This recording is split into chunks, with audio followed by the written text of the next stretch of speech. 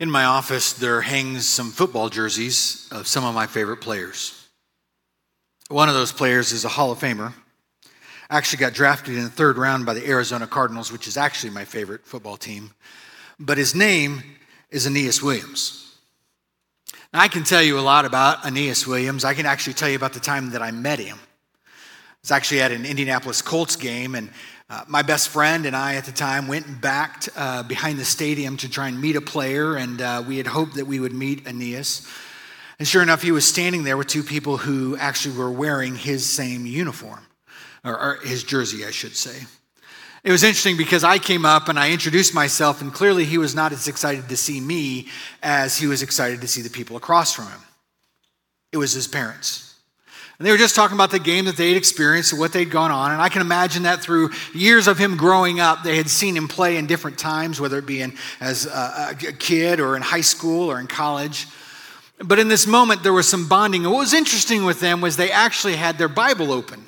They were actually sharing something that they were discussing and what they had been learning in. And honestly, I can tell you a lot about Aeneas Williams, but I can tell you clearly I wasn't as close as the people that were next to him. If you go in my office, there's also some pictures of my family. And there's one person that is more precious to my family than anybody else. It's my wife. Now, if you want to ask me a question about my wife, I will just challenge you. I think there are very few things that I don't know about my wife. Matter of fact, when we first started dating, Christy can tell you that I was somewhat of an investigator. I tried to ask her as many questions as I could. I wanted to know her favorite color. I wanted to know her favorite flower. I wanted to know the things that made her tick. I wanted to understand her in as many ways as I could, because I really had hoped that our relationship would go somewhere, and it did. And so now we've been married almost 26 years in October, and the truth of the matter is I'm still learning about my wife. I'm still finding nuances about her that I didn't understand. She's actually revealing to me some truths about herself, or things that I thought she always liked that she maybe doesn't. And as we're growing together, we're actually learning new ways to encourage, support, and understand each other. I'm a big fan of Aeneas Williams. I love my wife. And the truth of the matter is, there is a difference between knowing about someone and truly knowing someone. And it's with that preface that we start as we introduce week 1 of our series called Christian Atheist. Because I think for many of us, when it comes to our faith, we have stepped into maybe knowing about God, but do we know God personally? And this is going to be a series that may challenge us in our everyday walk, because the reality is we live in a world where everyone says they believe in God. To simply say you believe in God is the same standard as a demon. We just understand that from Scripture, correct? Demons say they know who God is and they shudder, but it doesn't mean they live a life honoring God. Matter of fact, they live a life in rebellion towards God. And so for each of us, as we talk about this idea of what it means to be a Christian atheist, there are going to be some nuances, some conversations, a chance to maybe peel back the facade of our faith and press in deeply to who we are before God, before ourselves, and before one another. What is a Christian atheist? I think if we were to describe a Christian atheist, we would say it this way. It is someone who believes in God, but lives as if God doesn't exist. Meaning we would openly say, oh yeah, I believe in God, but the very fruit of our life doesn't seem to express the character, the nature, the understanding of who God is and why that should be valued in the way that our lives are expressed. Through love. Through mercy, through justice, through compassion. To know God is to live out the will and the ways of God. The tension of knowing God but not really living like Him puts us in a quandary to ask, do we really know who God is? Or is the God that we're pursuing the God that we want God to be? Something that maybe we've conjured up. God should be this way. I think God should do this. I think God should act in this way.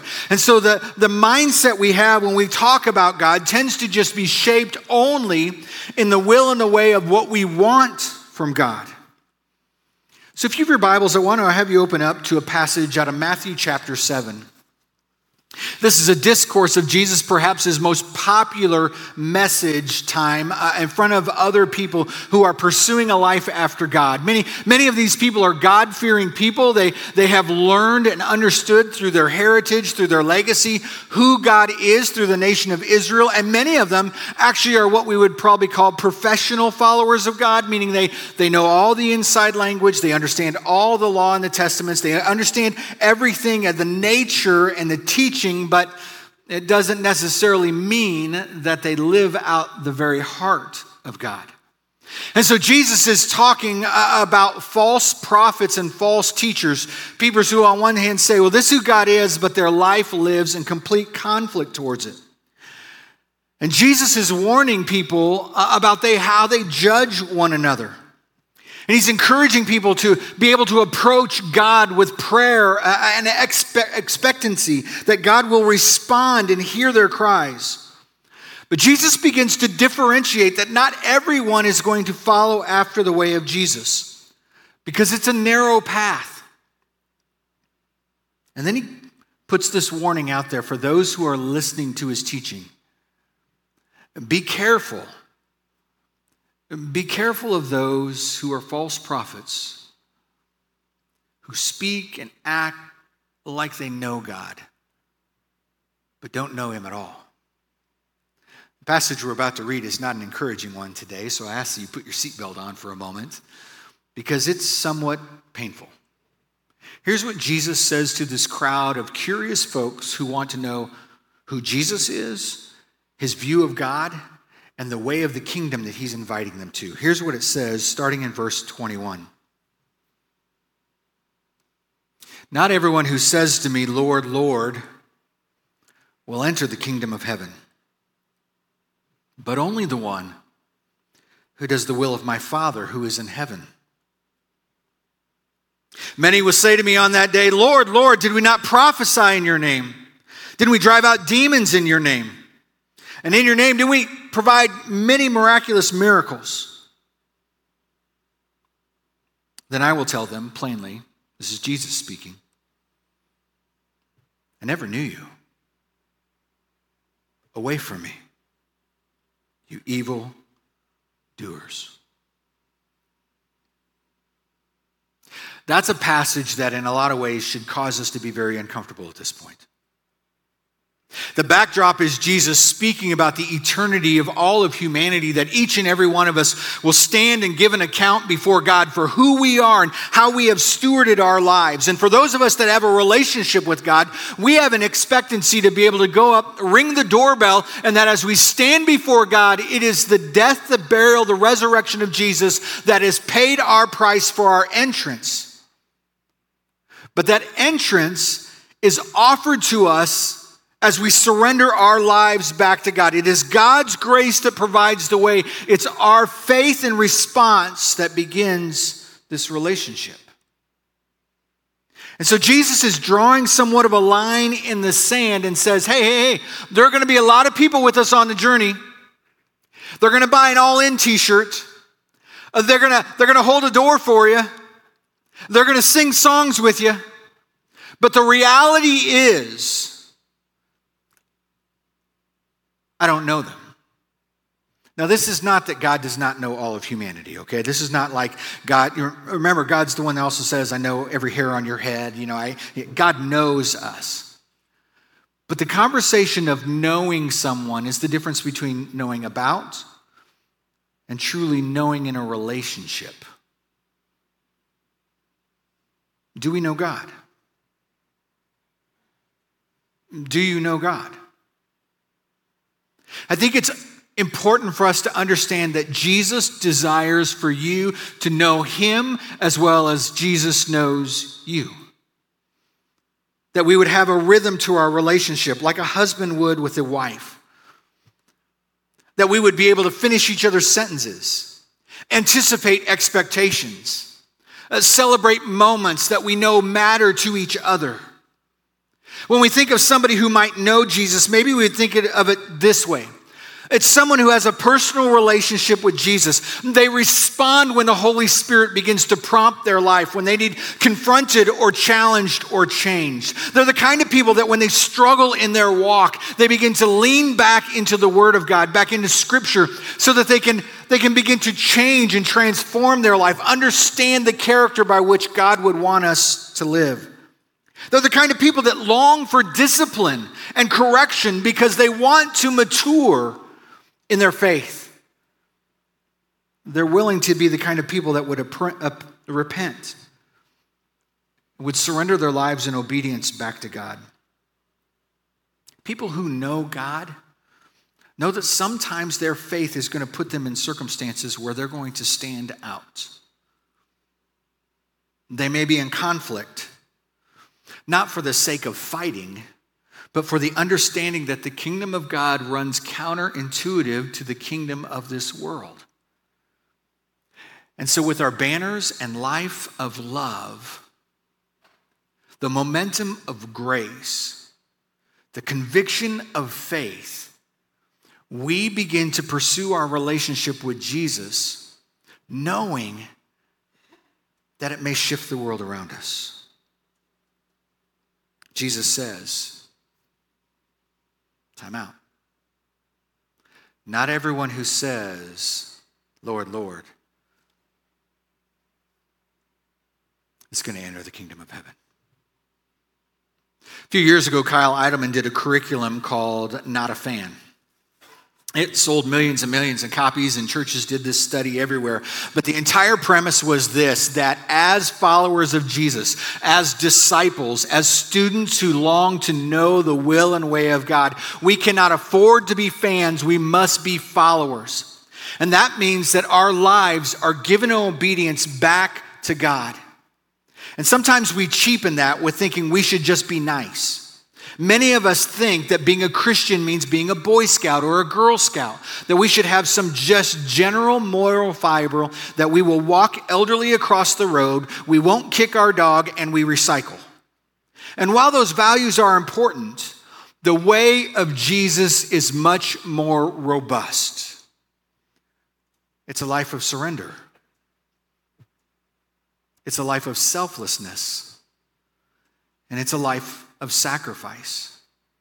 And maybe that's why we get uncomfortable with knowing God the way God knows us. What Jesus is really getting at is that faith is more than just a formality or a formula. It's really about being family.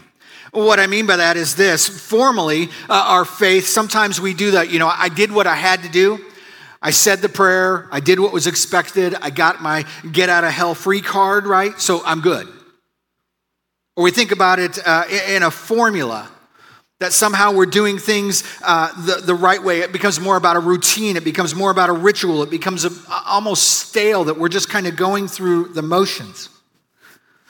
What God's calling us to is to be family.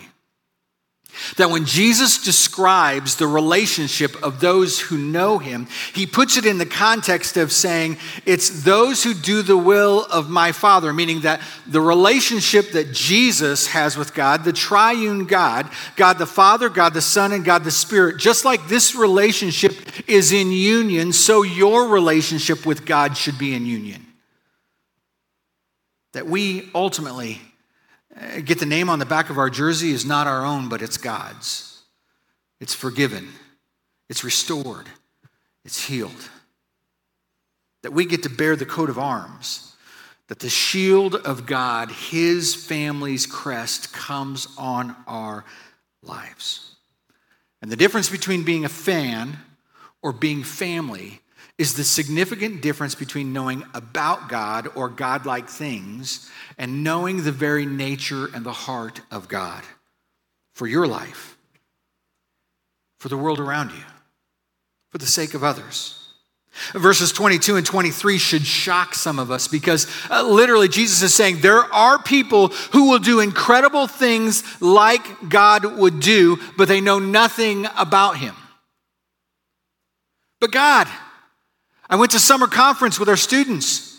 But God, I took a trip to a third world country to help those who are hungry. But God, I did. But God, I did. But God, I did. And Jesus says,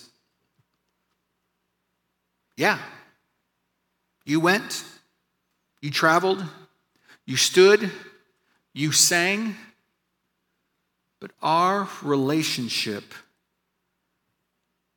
is not there. That's a stark thought. To be a Christian atheist is someone who would say, yeah, this is who I am, this is what I do, this is what I believe. And literally one of the passages, a letter written to Titus in the New Testament, he has a description of people like this when he says in Titus 1:16, he says, they claim to know God by their actions, yet they deny him. They are detestable, disobedient, and unfit for doing anything good. The writer is trying to help us understand that our actions are our works for God, apart from having a heart that knows God, is worthless. It's worthless. And it may be tough for us. Some of us right now, well, what does it take? How do I do this? And I want to move beyond the formality or the formalness of our faith and talk about how would we interact in family? You know, being family, when our family gets together, it's not about the role or position of who you are in the hierarchy. It's about how do you care for the person next to you?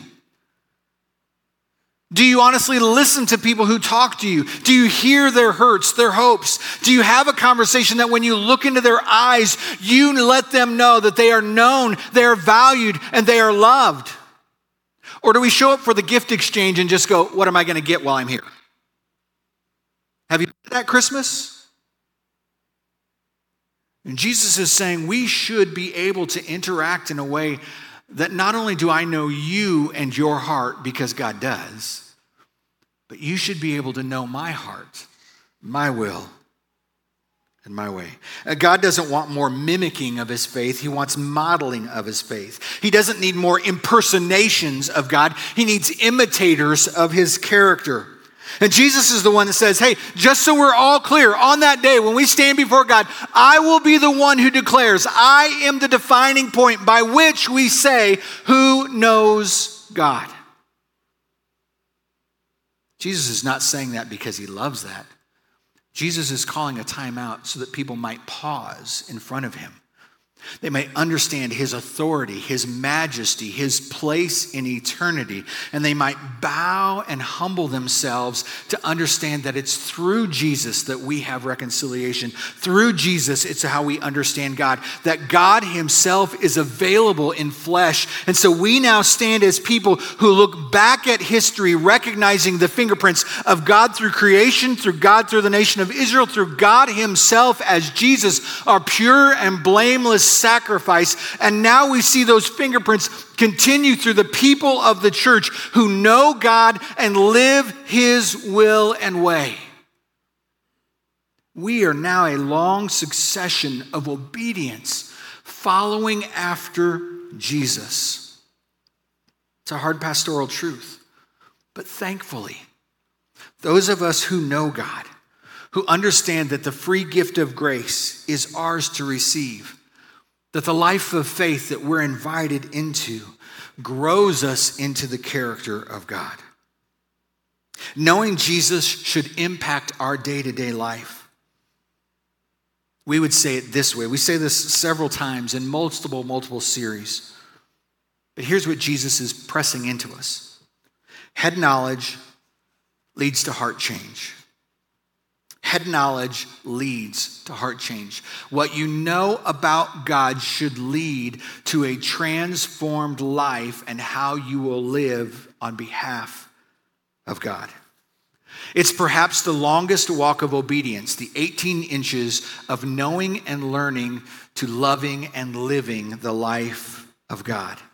This idea of to know To know the will of the Father is a powerful word, especially in Jesus' day, because different groups would take this philosophical, theological term and they would shape it into their own way. And so when when Jesus is describing this idea of knowing God, he's speaking in one of the most fundamental, realistic pictures of what it means to know. We would say it is to recognize, it is to understand, but time out. If you press into this word deeply, here's literally the connotation it means. It's the way a husband knows his wife. Do I need to explain what's in between the sheets? That you know each other like no one else knows you. Was that too graphic or is that too pointed? Let me say it this way. That you could stand before God completely exposed, completely naked, in the confidence that God already knows you, loves you, and longs to be with you because of whose you are. You are his child. That kind of knowledge doesn't happen from a book alone. That kind of knowledge doesn't come just through a conversation over coffee alone. That kind of knowing God is an intimate, personal relationship. Recently, I chose to go through a life mapping process. Why? Because I'm 49 years of age and I'm not sure who I'm supposed to be when I grow up, okay? I just wanted to see some things about where I've been heading and who I'm becoming and what I want to be and the kind of person I want to be. And as I was going through this process, I was really affirmed. I figured out some of my strengths and some of the things that I'm good at. I was reminded about who I used to be, the things that gave me energy when I was a kid, the things I pursued with my heart when I was at my fullest of life. And it also exposed some weaknesses. Perhaps some corrupt motives. Some things that I'm uncomfortable with. And when I began to look deep into myself and who I am before God, my deepest, truest self is both beautiful and despicable. Inspirational and embarrassing. But knowing myself is nowhere as comparable to knowing who Jesus is. Because in knowing Jesus, I realize that in my weakness, I am made strong through Jesus. In my failures, through Jesus, he forgives, he restores. God's grace through Jesus is sufficient for all of my desires and all of my passions to begin to have a purpose in the hands of God. There's great joy in knowing that because God has made himself available to us. And as God wants us to be available to him, God has already revealed himself. Whether it's through his word, whether it's through the person of Jesus, or by the power of his Spirit, God has made himself available that we might know him and experience him. What God desires from us is a repentant heart. A repentant heart. One that would throw its allegiance to him rather than hold it to ourselves. Matthew chapter 13, Jesus is teaching for a minute, and he speaks about the wheat and the tares. The wheat and the tares. We may think of it as the wheat and the weeds. The parable goes that there's a sower that sows some seeds of wheat, and when he throws them out across the field, he plants that expecting a great harvest, and yet his enemy comes in and begins to sow other seed amongst it. These weeds that get in between. Over time, the rain comes, the soil begins to produce this, and what they see is what looks like wheat and more wheat, but it's wheat and weeds. And to those men and leaders who would walk throughout the fields to begin to prepare for the harvest, they would recognize that the weeds are intertwined with the wheat. And so Jesus' closest disciples say, should we go out and should we start separating the weeds out of the wheat? Should we start pulling it up? And Jesus says, no, in the parable, no, we leave the weeds with the wheat so that we don't yank them up and yank out the wheat amongst the weeds. He says what we do is we let it bear its fruit so that when we come through, we can recognize the fruit of the plants and then more accurately separate the two. And the wheat we bring a harvest, and the weeds we throw away and burn. And Jesus is using an eschatological picture to talk for a moment about this day of judgment. Some of you are going, what's the big deal about weeds? The tares, as they were called in the day, literally if you were to take their fruit and grind it and make it into food, it was toxic. It would make you sick. But if you take wheat and grind it and make it into food, you are nourished. And Jesus starts to put a side-by-side comparison that there are those of us who are bearing fruit that brings the life of God, and there is those of us who are mimicking that life, and it's only a life of self, or worse, a life surrendered to the enemy. Does that stir anybody else's heart? Does that cause any of us just to pause for a moment and go, what is my faith? Is it some sort of formula thing? I do this, this, and this, and I hope that I've checked off enough boxes? Did I show up like work and punch my time clock, and does that make God happy with me? Or do I have a walking faith with God? So how do I begin to know God? Here's what I'm nervous about in myself is that if we keep this course of just going about our faith without facing the reality of are we truly vulnerable, transparent, and knowing God in our walk, that we could end up playing church and not be the church. And friends, the world needs the church more than it ever has. It needs people who know Jesus personally. I think sometimes when we talk about knowing God, there are some of you that are in this room that go, yeah, but Danny, I'm not a feeler, I'm a thinker. Whether you think or whether you feel, you don't get a pass out of this. In my marriage, my wife's a thinker. I'm a feeler. Sometimes that requires of me to kind of tone down the emotion and listen. Sometimes that requires my wife to quit thinking so hard and join me in the moment. Some of us are sitting here going, well, I don't know. Danny, I've tried to know God. I've read scripture. Danny, you don't even know the journey I'm in right now. I've cried out to God and he doesn't seem to answer. I've sat with friends. Maybe you have a family member who really wanted to hear from God and didn't. God, I don't know why God allows us to go through certain seasons. I don't know why God allows us to not hear from him.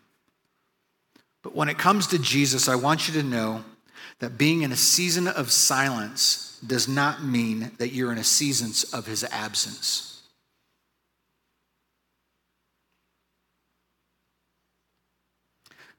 Maybe the best way to illustrate this is through the movie Ray.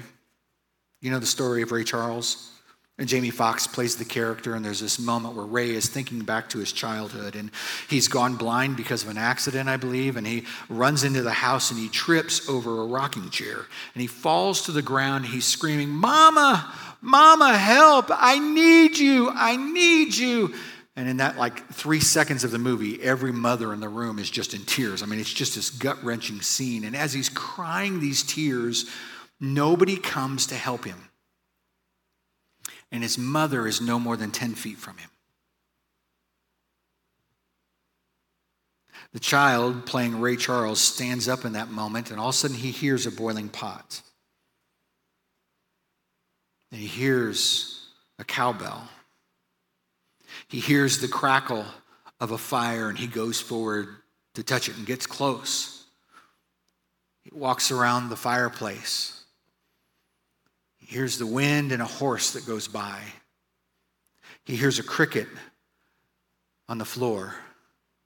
He grabs the cricket, listens to it, and goes, Mama, I hear you too. I know you're there.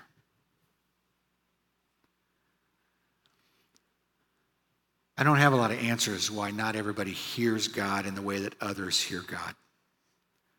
But I can tell you that it's God's desire that you would tune your ear and calm your mind and heart before him.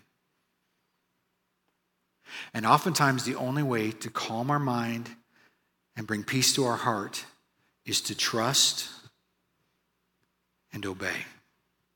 And that's the tension for most of us in our view of God. I want God to prove who God is so that I can determine if I should change my life. I'm not saying it's right. I'm just saying it's normal. When Paul writes this passage of his desire for what he thinks God wants from us and for us, he says this: I keep asking that the God of our Lord Jesus Christ, the glorious Father, may give you the Spirit, a spirit of wisdom and revelation, so that you may know him better. I pray that the eyes of your heart might be enlightened in order that you may know the hope for which he has called you, the riches of his glorious inheritance in his holy people, and his incomparable great power for all of us who believe. Paul's desire is for these people in Ephesus is that they would know God beyond just the historic truth of the death, burial, and resurrection of Jesus, that the Spirit of God would resonate in their lives, that the Word of God would bear fruit in their lives, and so that ultimately the wisdom and revelation, the aha moments of who God is in real time, in real life, in real situations, we would have a deeper understanding. And that our eyes might literally see what the heart knows to be true, is that God has called you into his hope. And the glorious riches of his eternity are an invitation for all people. Friends, here's where we want to land. Knowing God leads to a transformed life. Knowing God leads to a transformed life. That means the more intimate your relationship becomes, the more you know and learn about God as God works in your life, you will learn things about yourself, and you'll learn more and more about the character of God. Let me ask it to you this way. For those of you who gave your life to Christ, how are you different today from the day that you made that decision? Because I'll tell you this, if you ask anyone who's been married, all they need is 10 minutes to tell you how much their life has changed, right? You begin to learn in every moment and situation about one another. God's desire for us is that we would have his hope, not weighed down by the burdens of life. That we would be the kind of people that live as salt of the earth, light of the world, that we would bring and draw people towards him. That we would have the power, the strength, not by our own efforts or our will, but by the power of God, we would live out God's love, God's justice, God's compassion for this world.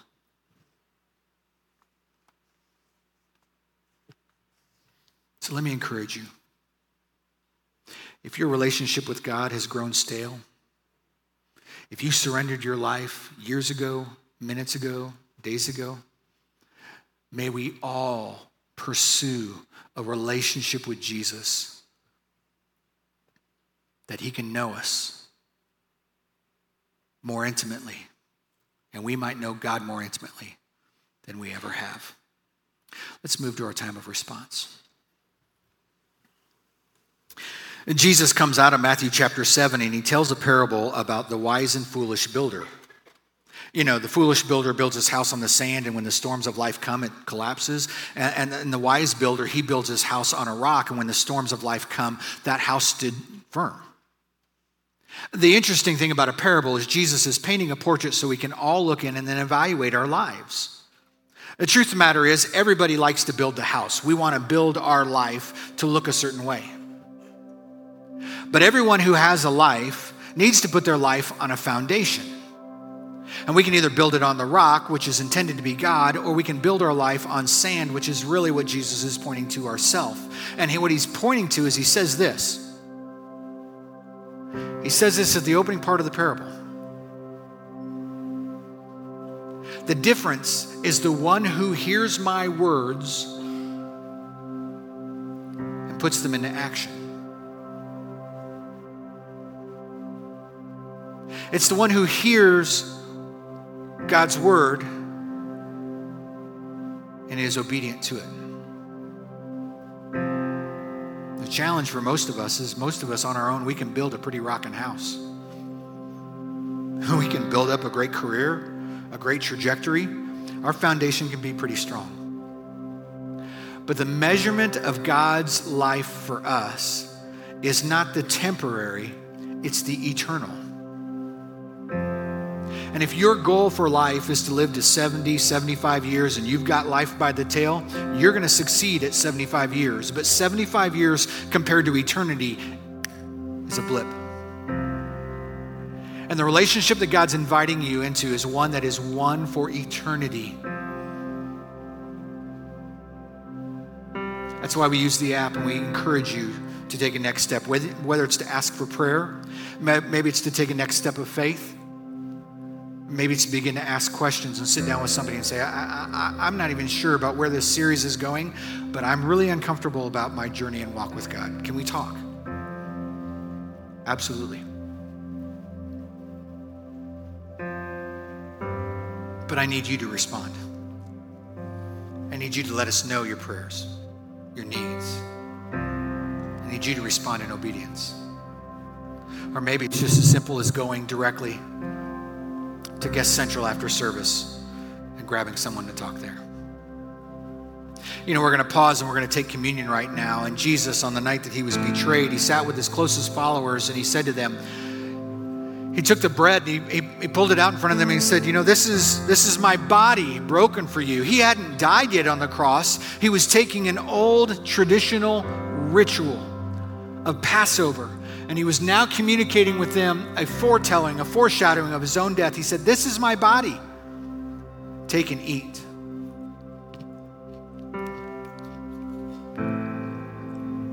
And in the same way, he took the wine. A ritual, a tradition that they normally did. And he said, no, this is my blood poured out for you. Take and drink.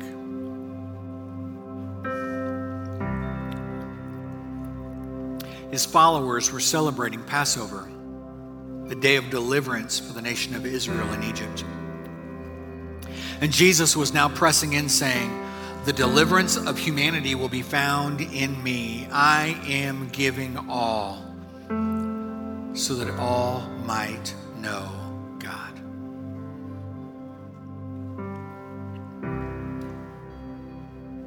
It's an incredible gift.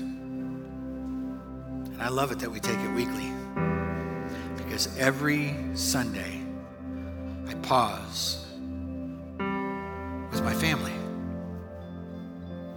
you guys, and we get to be reminded that our hope is built on nothing less than Jesus' blood and righteousness. Friends, we also have a chance to respond through our giving. We have given respond boxes in the room, but the safest, most secure way to do that is actually through the app. And God knows us, our hearts and our desires. And I want to encourage you, even in your finances, to respond back to God, to allow God to use every portion of our life for his mission and his purpose. Let's go ahead and stand. Let's go ahead and sing. Let's continue to worship together.